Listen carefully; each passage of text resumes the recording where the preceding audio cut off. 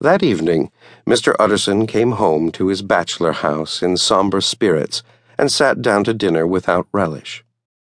It was his custom of a Sunday, when this meal was over, to sit close by the fire, a volume of some dry divinity on his reading desk, until the clock of the neighboring church rang out the hour of 12, when he would go soberly and gratefully to bed. On this night, however, as soon as the cloth was taken away, he took up a candle and went into his business room. There he opened his safe, took from the most private part of it a document endorsed on the envelope as Dr. Jekyll's will, and sat down with a clouded brow to study its contents. The will was holograph, for Mr. Utterson, though he took charge of it now that it was made, had refused to lend the least assistance in the making of it.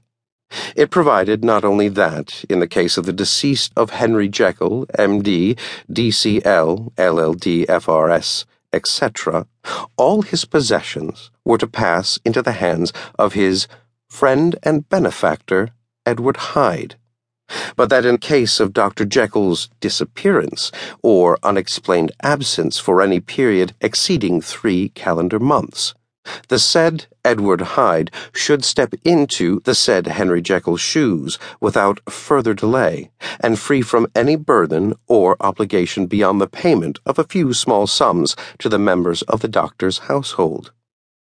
This document had long been the lawyer's eyesore. It offended him both as a lawyer and as a lover of the sane and customary sides of life, to whom the fanciful was the immodest. And hitherto, it was his ignorance of Mr. Hyde that had swelled his indignation. Now, by a sudden turn, it was his knowledge. It was already bad enough when the name was but a name of which he could learn no more. It was worse when it began to be clothed upon with detestable attributes, and out of the shifting, insubstantial mists that had so long baffled his eye, there leaped up the sudden, definite presentiment of a fiend. "I thought it was madness," he said as he replaced the obnoxious paper in the safe, "and now I begin to fear it is disgrace."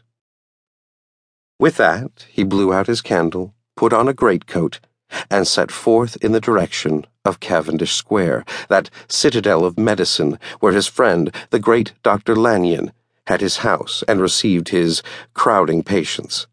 If anyone knows, it will be Lanyon, he had thought. The solemn butler knew and welcomed him.